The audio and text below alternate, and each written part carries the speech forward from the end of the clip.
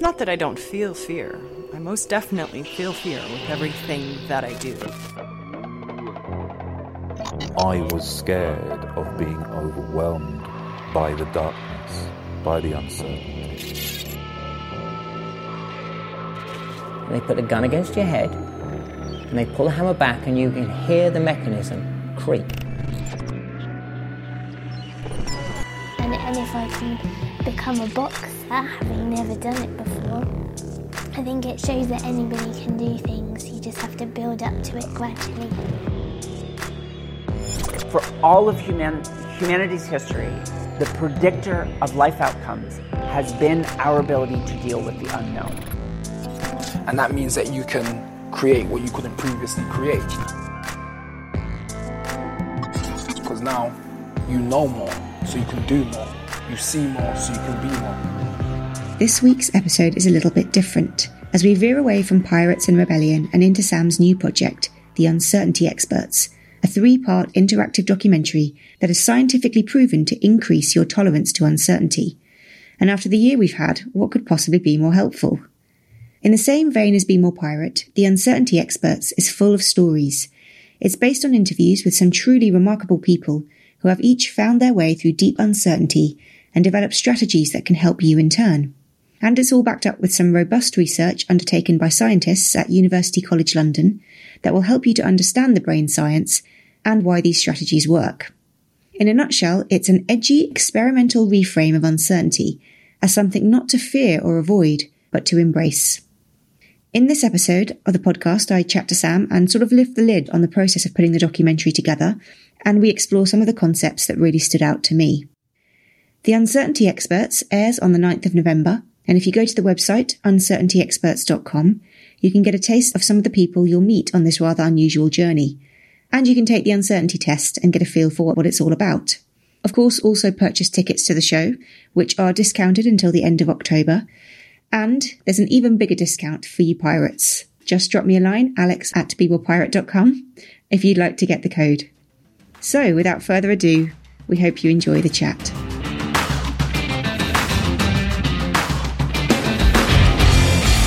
Congratulations on the press viewing that I saw, because it really was so good. And I just want to say that up front, especially for our audience, that it was so well put together and just really took you on a journey in a really manageable way, even though you are dealing with all these complex scientific concepts, like the storytelling comes through, and yeah, it's great.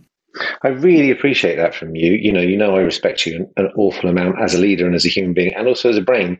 And you've held me to account, and your critical support on Be More Pirate is critical to where it got to. But you've been very, very good at challenging me. And I know that you know me too. So you know my flaws, and you know with this thing, it's a project that's in development. So I'm trying to make up for some of the holes by waving my hands around and speaking fast. And I know you know my tricks and tropes for doing that kind of thing, for backfilling when I don't actually have the information. I'm trying. So there's a small handful of people who are slightly triggering when I see seeing you then. And there's just a few people because I respect your opinion so much, and I respect your eye for detail so much, and you've got a bit of a challenging resting face, and so I kept seeing you out the corner of my eye, and you've given me really good feedback on this over the point. Do you really believe that? And it's been very helpful. So I had to stop myself looking to see what your responses were, and you stand out. And there's then 2 or 3 people on that call that are in that. I say that not in any way in asking for a explanation. I respect you and I respect your judgment, and so it was good and useful to keep me on my game, and I'm really, really glad that that's your feedback. That's just my face. I've had that feedback since I was in about year 5, that I look really grumpy when I'm just resting/thinking. So don't take it that way at all. No, I thought it was really brilliant. And you shouldn't take that, people. Your face is very, very nice. Thank you very much. And it's just, I'm in a heightened state of sensitivity too. So I'm reading and also there's a second level to it. And I've heard it from some of our pirate friends, and they were like, this looks really great. Are you having fun with your new friends? It's also because it is a new project, and it's very much evolved out of the work that we've done together. And as you took over Be More Pirate, knowing that I was going into something new. So there's a degree there of our relationship evolving, these projects evolving. To me, the link is so clear. I become aware that it's not completely to other people too. So it represents a shift and a change in our relationships. There's also something that's also very precious and important to me. So, there's a double level of awareness that I have around your views on this thing and seeing it evolve. Yeah. And I think that the first time you really presented all of it at once, I didn't necessarily process it all. and the link between this and pirates, yeah, I think it maybe took a couple of goes. And I think it was in this episode the other week that just a few things really stood out. Also, I just wanted to go back to saying, like, you should know from doing this that you just have a negativity bias. So when you're reading my face and thinking I'm taking it badly, that is your negativity bias. And I'd just like to say that concept, having watched the show again, I listened back to some of the other recordings you'd done with Catherine, and I was like, oh, okay, I'm getting this. And then it made me do something. It made me do something that was scaring me, that I was hesitating about doing because I kind of wanted it to happen, but I was like, oh, if it doesn't go the way I want it, it's going to make me anxious. But when I heard the negativity bias, I thought it probably is going to go my way. The evidence, suggests that it would. And I am probably projecting the future feelings of anxiety I don't want to feel onto this right now. So it just made me do it. And it did come off the way I wanted. And I was like really happy. So as you've said to me in other conversations, this program, The Uncertainty Experts, which tells the story of some incredible characters, is actually about you. That just came through for me in that moment. I was really nervous about using the pilot series to keep it as a kind of closed community because I didn't really know how it was going to go. And I think I very much learned the value of creating a community from you and what you've done with the Be More Pirate community and want to do that better this time around. And so I didn't invite journalists or anybody that would kind of skew or make it a less, I think psychological safety is a bit of a not very helpful term, but you know what I'm trying to suggest by that term. And so one journalist came along because he's a friend of mine, and I knew it'd be really useful to have that kind of media opinion to help me then position the thing down the line. And his review is so lovely. And he's been a film and TV journalist for many years. And he said he's never seen anything like it. And he couldn't quite put his finger on why the show was so interesting. At the midpoint of the show, I say, hopefully now it's become clear that the Uncertainty Experts aren't the stars of the show. And remarkable as they are, the stars of the show are you. And they're just your guides. He said that was the moment I suddenly realised that's why the show's so interesting, because it's all about me. Right? And that is everyone's favourite topic. And I love talking about me. Yeah. Okay. Yeah. Yeah. I was trying to give somebody recently some advice around, actually it was Catherine. It was Catherine Tenpal-Lewis, the scientist on the show. And she's now joining me as co-presenter. And that's a big journey for the development that we've gone through. It's a big journey for me, and it actually mirrors some of the thing that we did together. It's much better if you're going to work with someone, share things evenly with them. And she's annoyingly a much better presenter than I am. But, I'm very lucky in my professional life to have had excellent women come alongside me and make the ideas better. And that's Liberty, Be More Pirate, and now this. And in talking to Catherine, I referred her to the final chapter of Be More Pirate, which isn't my favourite chapter. I really held off writing it because I didn't know how to conclude the book. It was one I wrote the most difficult emotional state that was going on outside the book. And it's probably the one that I was most writing to myself. And it's entitled Be More You. And you've heard me make a trite joke that actually the first 2/3 are the good bits. It's the bit that I felt most tipped into self-help. And so I said Be More You to her because she was talking about her confidence presenting and joining me on screen. And I went back and read it. And it's not that bad at all. It's quite good. And it was written to myself. And again, it's one of these clear areas where, to me, the work is the same. I think the thing that I've always been trying to do is empower people to be more than they believe they are, but as much as they truly are. It's almost like I can see where that chapter leaves off, this work begins. And it's a very similar thing, trying to hold up a mirror for people's improved self-belief and opinion of themselves and a recognition of their abilities to be the change. Yeah, absolutely. There's so many things that sort of just landed really well, I think, in this time I saw it, particularly in the relationship to pirates as well. One of them was, we don't want to be safe. We want to be the best version of ourselves, which is the Be More You, I guess, as well. But that felt really profound to me at the time, because I feel that that's a barrier that I come up against in conversations with people about Be More Pirate a lot. It's trying to tell people to take a risk, and also acknowledging, as we've discussed in many other episodes, the levels of privilege and ability to take risk, but knowing at a deep psychological level that actually safety is not the goal. It is something that we really ought to create awareness around. And that's not to say push yourself off a cliff edge, but it's to say, really, that's not even what you need and want at a deep level.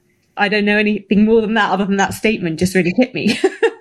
The point about negativity bias is one of the bits from the show that's really caught people's attention. The show follows fear, fog, and stasis. And you saw this because you were helping me with it. In beginnings of lockdown, I was writing a series of articles. And those articles, I put a kind of question questionnaire at the end of each one of them, eliciting feedback, and then those questionnaires created the next piece of writing.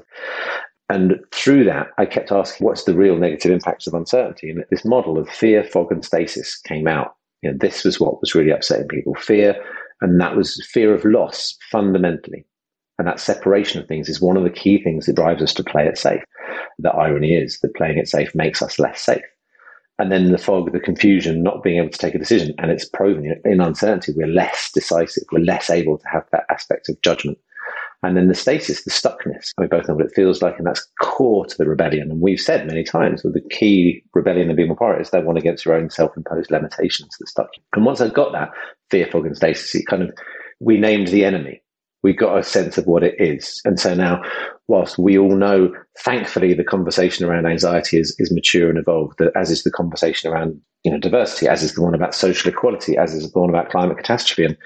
And you know how much they're all things that bother me. But my observations with liberty were very much like, when we keep fighting these things as individual challenges, we miss the chance to find out what's beneath them. And in that instance, you can talk about young people and school exclusion, or you can talk about young people in care, or you can talk about young people and bad diets, or you can talk about young people in... It's the same group of young people that gets stitched up all the time. It's the same group of young people who are disproportionately affected by those things, whether it's radicalization or realization or gender and identity.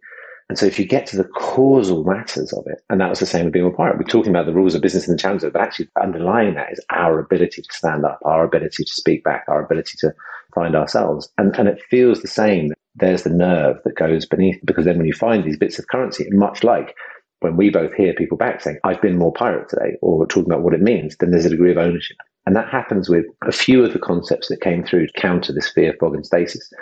Negativity bias being one of them, safety behaviors being the other. And it's really joyous to learning journey I had to go on, like that Catherine had to educate me on. And you know how allergic I can be to academic environments. And then to found a way to communicate this quite complex response, and then hear people have profound responses in that they've done something, and then they can understand it in a way that they can own it. You're like, this works. This is really great. And then the stat that got me into negativity bias, right? This is according to the Science Foundation 2019 piece of research.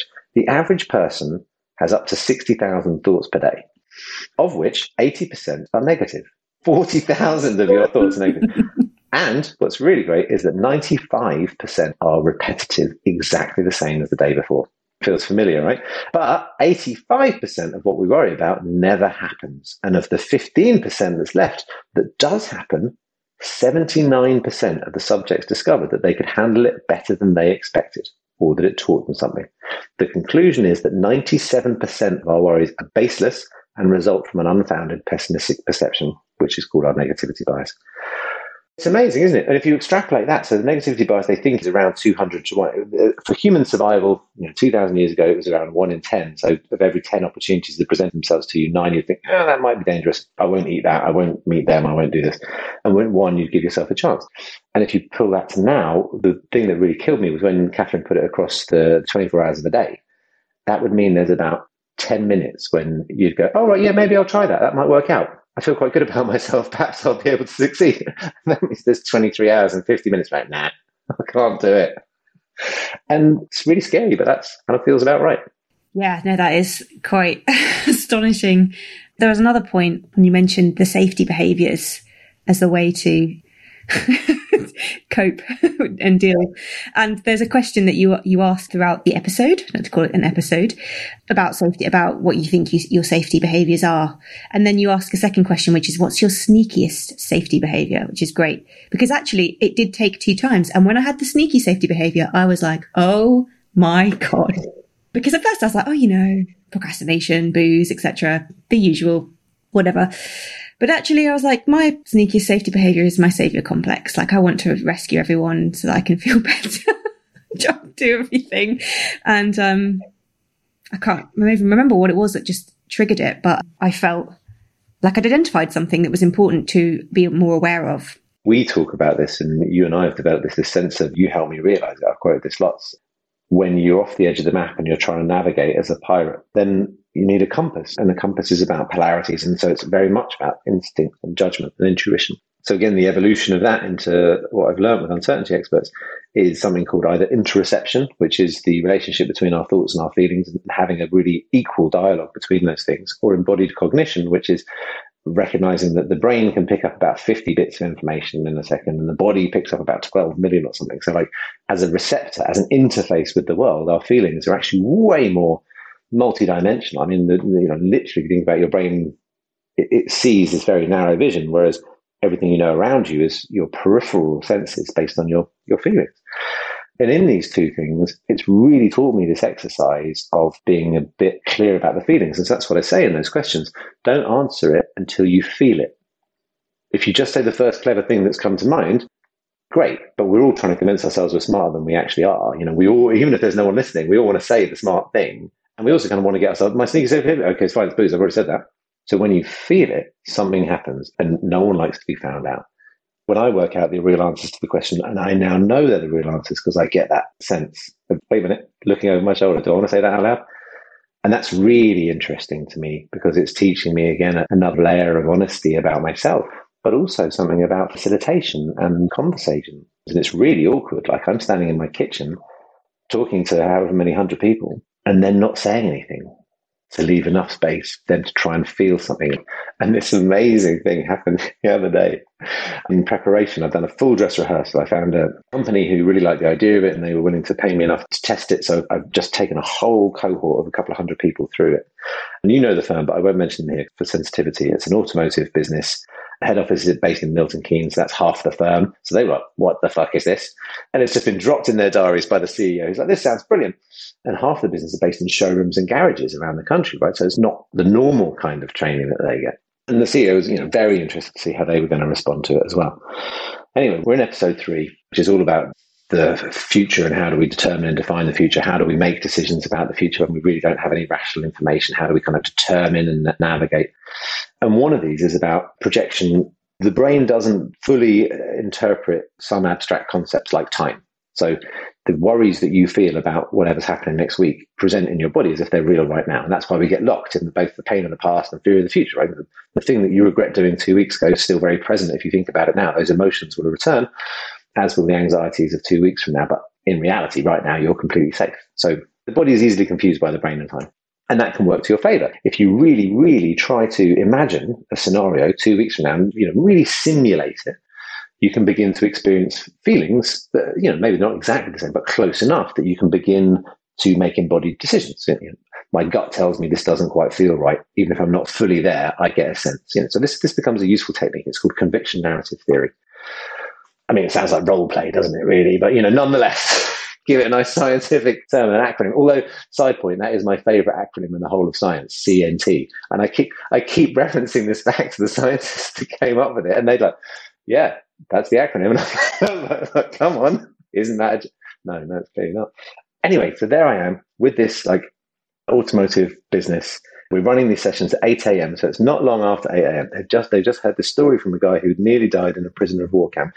And I then in my most profound and dramatic TEDx style talk, because I'm not that confident of the questions. I'm trying to make up for my lack of confidence by overemphasizing in this moment to consider how it feels, 2 weeks from now, and then come back into the moment and what's your body telling you? And it was one of the best mic on moments on a Zoom call ever, because just somewhere out there in the country, Sean, who works in a garage for this firm, says, "Oh, fuck off." and that moment when some fucker is preaching to you, it's like, "Oh, piss off, mate." It was great because I've no doubt that Sean has experienced significant amounts of uncertainty in his life. Of course he has, and he's experienced them again. And probably part of the reason he wanted to tell me to fuck off was because he didn't like being made to think about something uncomfortable. But part of the reason was also because I was slightly over the top in my delivery. And so in terms of facilitating a conversation, in terms of recognizing the spaces people are in terms of me encouraging people to get close to things that are uncomfortable, and how subjectively different that is for everybody, it was a really good check-in of what I'm doing and how we're delivering it and the conversations that we're asking people to have and the emotions we're asking people to explore. Yeah, and I want to pick up on this in 2 ways, really, because first of all, despite you might not feeling that your delivery was a little over-egged on that, you're testing new ground. And every single workshop we do and every time I talk to the pirates, we're always suggesting you should try to put yourself into the new territory, and you are going to get people coming back being like, fuck off, mate, I've never heard this before, or this doesn't chime with what I expected in this session and I don't know how to take it. And so you've kind of got you in the uncomfortable space of going, oh, do I retreat? Do I go forward? Do I retreat? Do I go forward with this? Because you're just navigating new stuff. But then you've also got them and their cognitive dissonance, as you've described. And I wanted to just talk about that term for a little bit, because I had a really interesting conversation with a psychologist last week who I was sort of sense checking how we run workshops with her a little bit, and always saying that phrase, try to be more comfortable with being uncomfortable, and pushing people to ask difficult questions. And I was like, am I putting too much cognitive dissonance in here? And then I realized, and this is kind of a theory, but I think that it's accurate, that what we managed to do by almost creating awareness, and I think this is what you're doing with Uncertainty Experts, like creating so much awareness around how your brain works, things like embodied cognition, what that actually means, what's going on. You're dissolving cognitive dissonance around certain things because people go, oh, okay, I get it. So that's just how I'm supposed to behave. And so some of the idea of like, oh, is dissolving. And I think when we have been saying things to people like, it's okay to not know, it's okay to fail, you've got to try and test, and all those success starts with mess and all the phrases we use around Be More Pirate, we're essentially giving them some safety.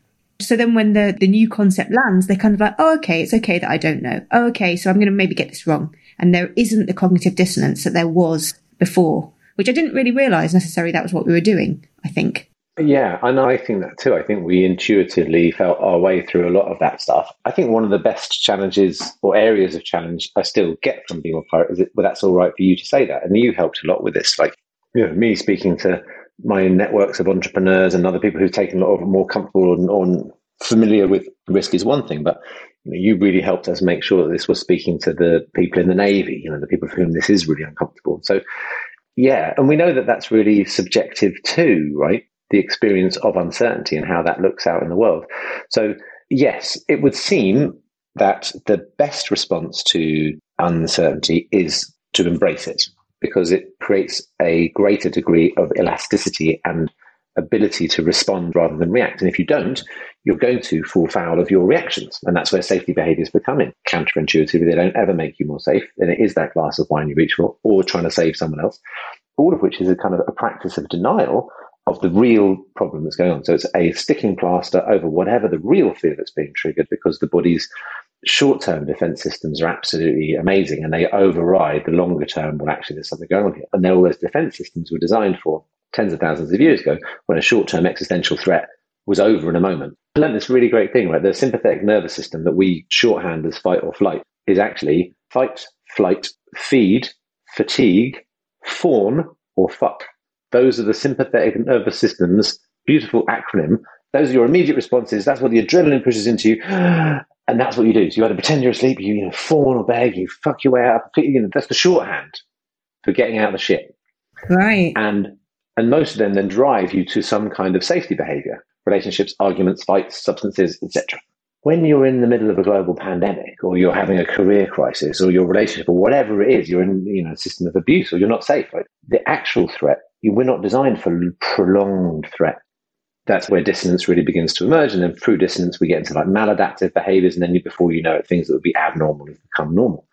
So yes, deep down, I think there is something very responsible about encouraging people to be testing this. But we do have to get past the first wave, because the first wave is, well, that does really make me feel uncomfortable, actually. And there are moments where there are very positive things you can do. And it's in psychological terms, the difference between safety behaviors and coping strategies. Safety behaviors are generally short-term fixes that in the long term aren't going to serve you very well. And a coping strategy would be, I can feel that feeling. I know why I want to be a safety behavior, etc. I can choose whether that's a healthy thing that's going to be good for me right now, or, and this is all about updating the Bayesian model of the brain, which is a belief that the brain is just a prediction engine. And all it does is permanently go, what are these next three things in front of me? Are they going to cause me risk? Have I done them before? Okay, fine, proceed. And when it runs into one that goes wrong and the prediction doesn't pay off like you're expecting, then the brain gets very unhappy and has a bit of a sulk. And that's why we then feel those things as a result. So yeah, I think that we should accept that we intuitively were asking the right questions that do help people. But now we have more knowledge around it. We do have to understand the sensitivity that we're asking people to experience, and therefore the kind of responsibility that comes with it, which I think we also intuitively knew. But I can't think of anything else that's going to help us through the shit show that's going to come. because it doesn't look like it's going to get any easier. And one of the big challenges I got at the end of the pilot was from John Alexander. He really enjoyed the series, and then he criticised me at the end for ending on what he thought was an individualistic tone. I think that was my mistake, because I very much feel like I was trying to end on a collective tone. Because whilst the show is designed for the individual, much like Be More Pirate, it also has a collective benefit. So societies that are measurably low tolerance to uncertainty are demonstrably more susceptible to populist policies, to conspiracy theories, and take a look at Britain over the last couple of years, falls foul of those kind of agendas, those kind of binary decisions. We are less able to sit with ambiguity and nuance, and even people that don't look like us. Whereas societies with high uncertainty tolerance, like a South African township, who, when things descended into chaos and everyone was worried about looting recently, were able to pretty much police themselves, even when the police demonstrated that they weren't there to serve the black population, they were there to protect commercial interests. But a resilient and uncertainty-tolerant community will look after itself. So was fighting over toilet rolls the sign of a high tolerance to uncertainty? No, I don't think it was. And at the next moments when we're going to rely on our communities, we need our communities to have that ability to stay in discomfort. You're right in asking the questions, and maybe the answer is actually it's even more useful and more valuable than we even thought it was originally, and we need to be pushing it further. We only scratch the surface. It gets you so far. I've really been thinking about a lot of this, and particularly some of the uncertainty stuff in terms of the program we're developing for the young people, because we're going to talk about embodied cognition, but we'll probably not get into the research right now, but really just start to test people's understanding and gut responses to things. So yeah, it is answering the questions of Be More Pirate on a much deeper level. And I do think that, in response to John, just I challenge him on the show, rules are created socially. And I think your ability to first challenge yourself and your own repetitive thoughts that are going on in your brain, which are norms that you are adhering to on a day-to-day basis, because you're listening to that voice and saying, I ought to do this, or this is how things are.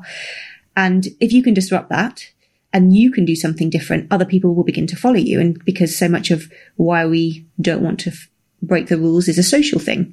Interestingly, it's not usually a dire consequence for ourselves, because, in some respects, being the hero, rebel, rule breaker can be quite good. It's when you know that what you do will break ranks from a group that you feel a sense of belonging to. So I was going to ask what you think the potential for systemic change is with this, which you've kind of answered, but I also wonder if, in terms of how to bring it to workplaces, educational settings, that sort of thing.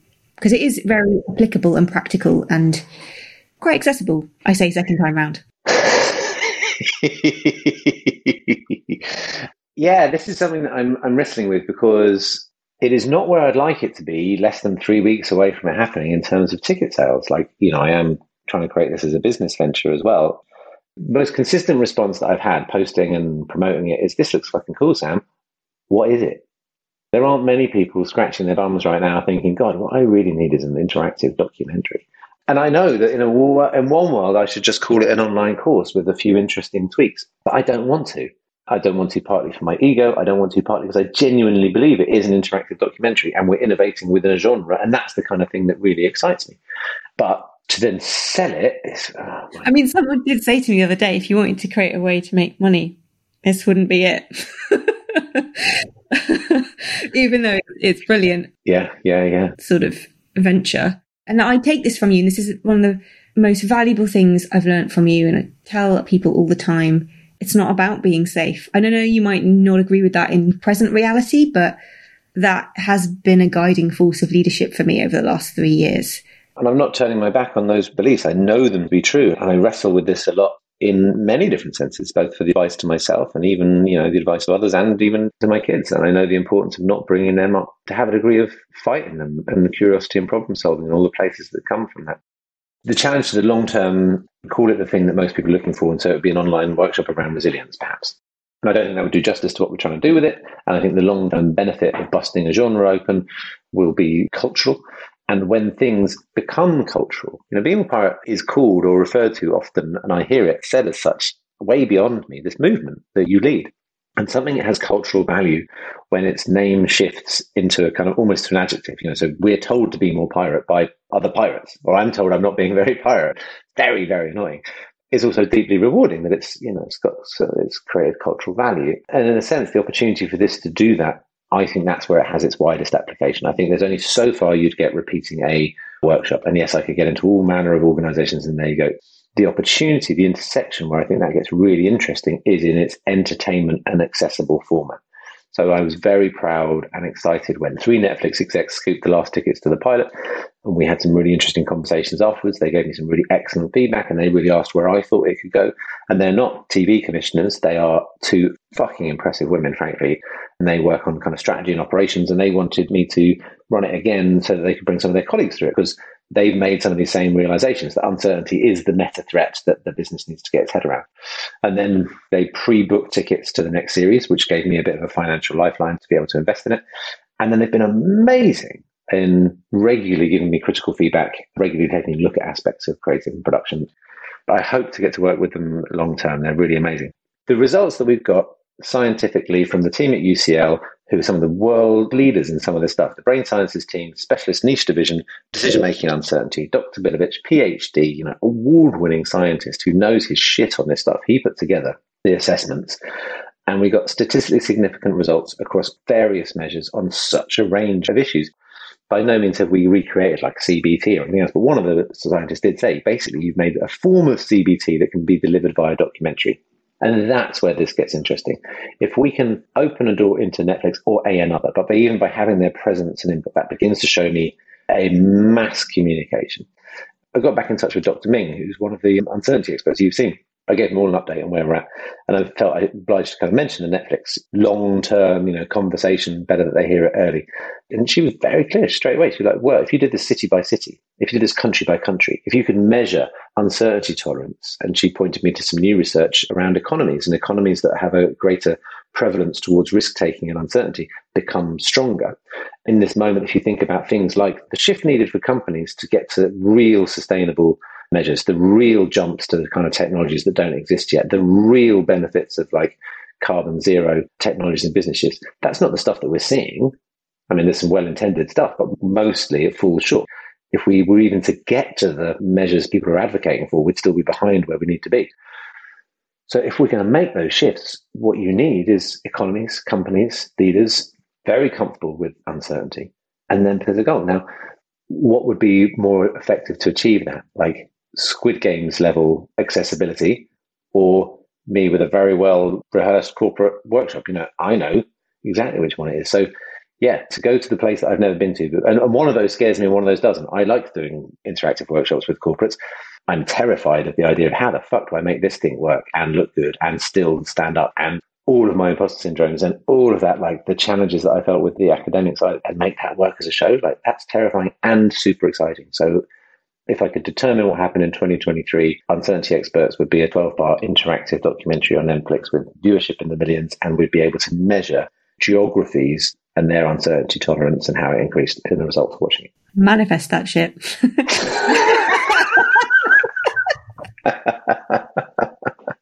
No, I'm serious though. I did hear Catherine explain everything about the reticular activating system. I also learnt about it through our US pirate coaching crew in Lifted.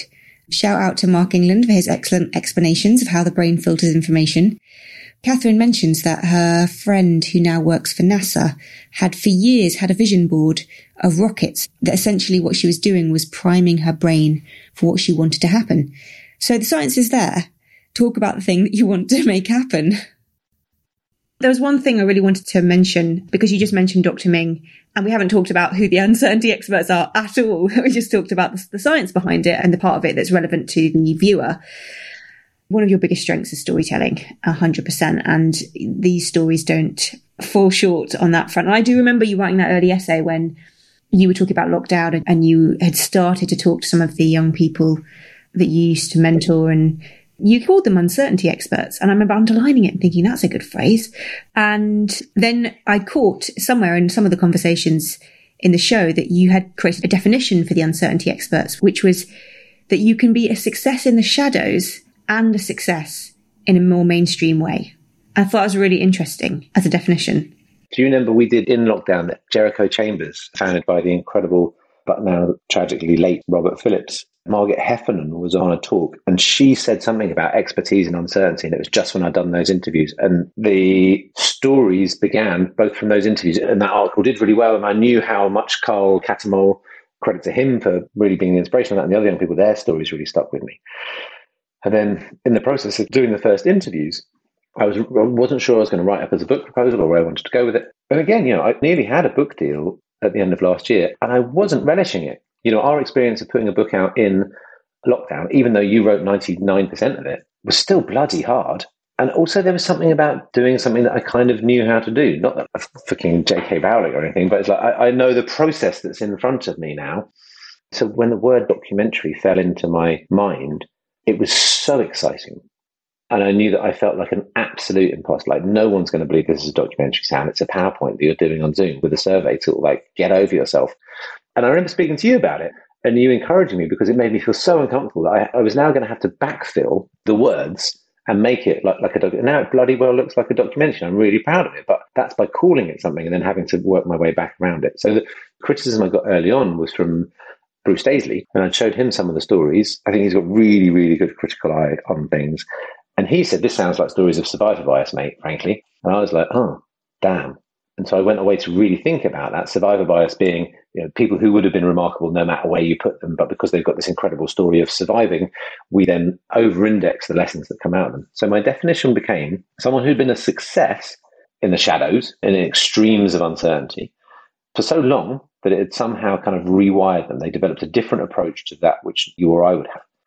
And then they transitioned to the mainstream world, and they used the same strategies that they developed in uncertainty, and they worked again. So they're double proven. They made them a success in the shadows, and then they went on and became leading lights in society using the same techniques. So Carl Loco talks about the skills he learned on the streets in the boardroom. Eden Bassich talks about what he learned as a refugee applied to running a business. Dr. Ming absolutely squarely puts her experience of uncertainty through near suicide, gender transition, everything she's been through, firmly now in the midst of all of her scientific endeavors. So that was the definition, and that was the moment that I felt I could now stand up to that original criticism, and the stories began to make sense. And probably also that's when the stories really began to make sense to me. There were so many great sound bites in there for a point of storytelling that then, when they got backed up by the science, began to be anchor points for me. And they really have been like excellent bits of advice that have really helped shape me as well. Yeah, I was going to ask, do you have a favourite story from them? This I really enjoyed, because very few of the uncertainty experts people have heard of. And then you get this quite emotional, almost intimate experience with them. People have their real clear favourites and the ones they really dislike. It's really fun. It's really divisive. People are like, I've really enjoyed this show, but I've got to tell you, that person X, really, like, it is hilarious. And of course, we're all humans and have these tendencies. But to me, they're all like my darlings. They're all my children. I love them enough. I watch the edits. I taught myself Premiere Pro and editing basic skills during this. So I've watched the footage a zillion times. But yes, Morgan Godwin, who's a young woman from Oregon who was sentenced to prison for 20 years when she was a late teenager, struggled with depression throughout her life. She had a very normal middle-class upbringing. Mum ran into a lot of trouble. The family ran into financial trouble. She joined the army to try and earn some money. She got decommissioned during basic training, which she's very clear on telling, so she doesn't sound like any kind of hero. Fell into quite a lot of habitual drug use. And a friend of hers asked her for some of her stash. She gave it to him, her best friend, and he died as a result. And then she got sentenced to 20 years for drug supply. So this is a young woman with anxiety, with a disability, with a very challenging background, and with a drug dependency. 20 years high security female prison in America. The articulate, humble, good human nature. We laughed so much in the interview and cried. She's still struggling with her role in that death. And she taught herself law, and she's just graduating. She taught herself languages. She's now with this fantastic, from what I can see of social media, what Morgan sends of her, a woman in this glorious relationship that she's very, very proud of. She's really kind of pulling her world together. And she was part of a team that won this landmark, the first of its kind legal victory in the United States ever in terms of legalization of different types of drugs. But this case was specifically around the opioid crisis, of which she's very familiar. And, it's widely known there's a big relationship between Big Pharma, its role in drug dependency culture. And so it's amazing, what she's managed to achieve. And she absolutely credits strategies, techniques that she developed during prison to do this. And then there's something about her honesty of self Her early life is like all PlayStations and after school sports. So she kind of shows this uncertainty can happen to anybody, how things can escalate, how you can get played a bad hand. And her coping strategies are bloody basic. Like at first when I was interviewing her, I was like, oh dear, this hasn't got quite the grandeur of some of the others, but they're simple and they're accessible. And the reason I got pointed towards her was she wrote an article that absolutely mirrored mine. It's Lessons for Lockdown from Life Inside. Sadly for her, she was the one who had to go through prison. I was once again stole other people's stories. And in all of the interviews, I really enjoyed speaking to them all a great deal. Maybe, this finishes where we began, a bit like where I saw you when you came on. There's someone that I respect so much that she slightly puts me on edge. And each time I send her an update, most of them, I'm like, great, updating you where we are. And Morgan's slightly waiting for her reply. I'm slightly expecting her to judge me or be, oh, come on, Sam. And she's always super supportive and really into the project, but I look up to her a lot.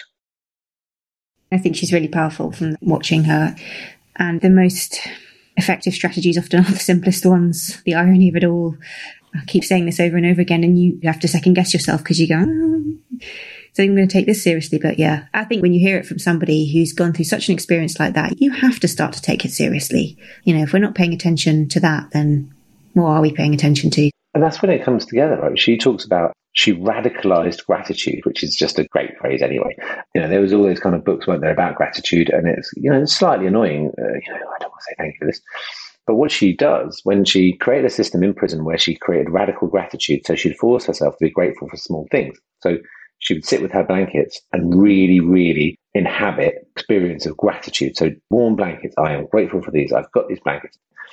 And at first I was like, it sounds good. Yeah, sure, this is going to be a great soundbite, but I'm already a bit, there are many concepts that get slightly oversold, and I thought gratitude had been one of those a few years ago. But it was speaking to the scientists, and they're like, oh, okay, well, this is a very impressive aspect of emotional regulation and activation of the parasympathetic nervous system. I'm like, what? And so what we described, that's a really bad impression because Catherine doesn't talk like that at all, does she? I found this amazing science communicator who's bloody brilliant and do a terrible impression of it. So we talked about the sympathetic nervous system, right? The fuck, fight, flee, all the F's earlier on. The opposite of that, counter, is the parasympathetic nervous system. And the shorthand for that is called rest and digest. So everything that enables us to calm down, and it releases a counter set of chemicals that do so.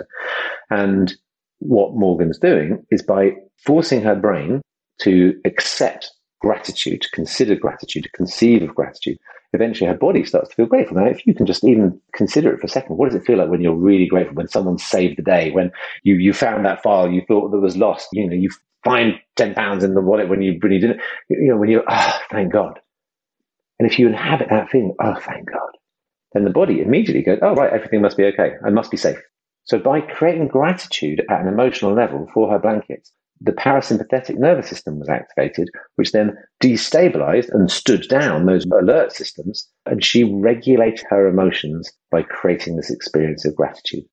A lot of those concepts are in the book, The Body Keeps the Score. I don't know if you read, but I think it was Veronica who told me to read it initially. And I know a couple of the other pirates who quoted it to me, but it's very long, very dense, very academic, and has deep case studies on deep trauma. A lot of it is to do with cases of sexual abuse, childhood abuse, and it's not light reading. So if you wanted to understand some of this brain science and body science around anxiety, and this is the thing that you need to watch and listen to, Uncertainty Experts. That book is like another level. I mean this genuinely, there's so much interesting information in that book that does tally with this, but it's just not a thing you could really go, just read this, because you couldn't, because this is a really, really brilliant way to segue into understanding things like emotional regulation and negativity bias and how your brain is talking to itself and just how it works a bit more. And I think through the stories of these incredible characters just makes for such compelling viewing. And I feel like I can say this to you because I'm not involved in it. So I'm not blowing our own trumpet here. I mean it. It's such a good new avenue for some of the concepts that have come out of pirates and everything. So yay. I'm really good. And testimony to, once again in my life, thanking the young people of Liberty who are my original pirates and original uncertainty experts for what they showed me. And then the pirates that we've met, both the ones we wrote about and the ones who formed the community, again teaching me the same and allowing me to retell their stories. And the uncertainty experts now is in the same thing. All of them platforms to enable people to be more of themselves than they might have thought, and all of them guided along the way by stories both hopefully allow us to reappraise members of society that we might otherwise judge, and in doing so, in the mirrors of them, see more of ourselves. So yeah, for me, it feels very consistent. And that point of the inaccessibility of the science, even in there, because once you are primed for these things, you see them everywhere. The toughest bit of reading for me was in the science papers, so similar to the book, like really dense, really hard. And they're so fucking lame in terms of their metaphors. It's like almost going back to school textbooks, like nearly it's about kids dropping their marbles. Like they just don't have a good storytelling capacity. I met the most remarkable pirate. There's this website called Sci-Hub, because there's many of these papers are ring-fenced and paywalled. And Sci-Hub is this thought to be young Russian lady who's hacked so many of the scientific databases around the world and has made them all freely available. So people have access to it. So without this crazy pirate who's made so much scientific research available, I wouldn't have been able to get my head around the academic rigor and research of the show. So, it's like we've said many times, when you raise your pirate flag, you will find other pirates come circling around you. And it's in that sense of crew building that we're going to sort this shit out.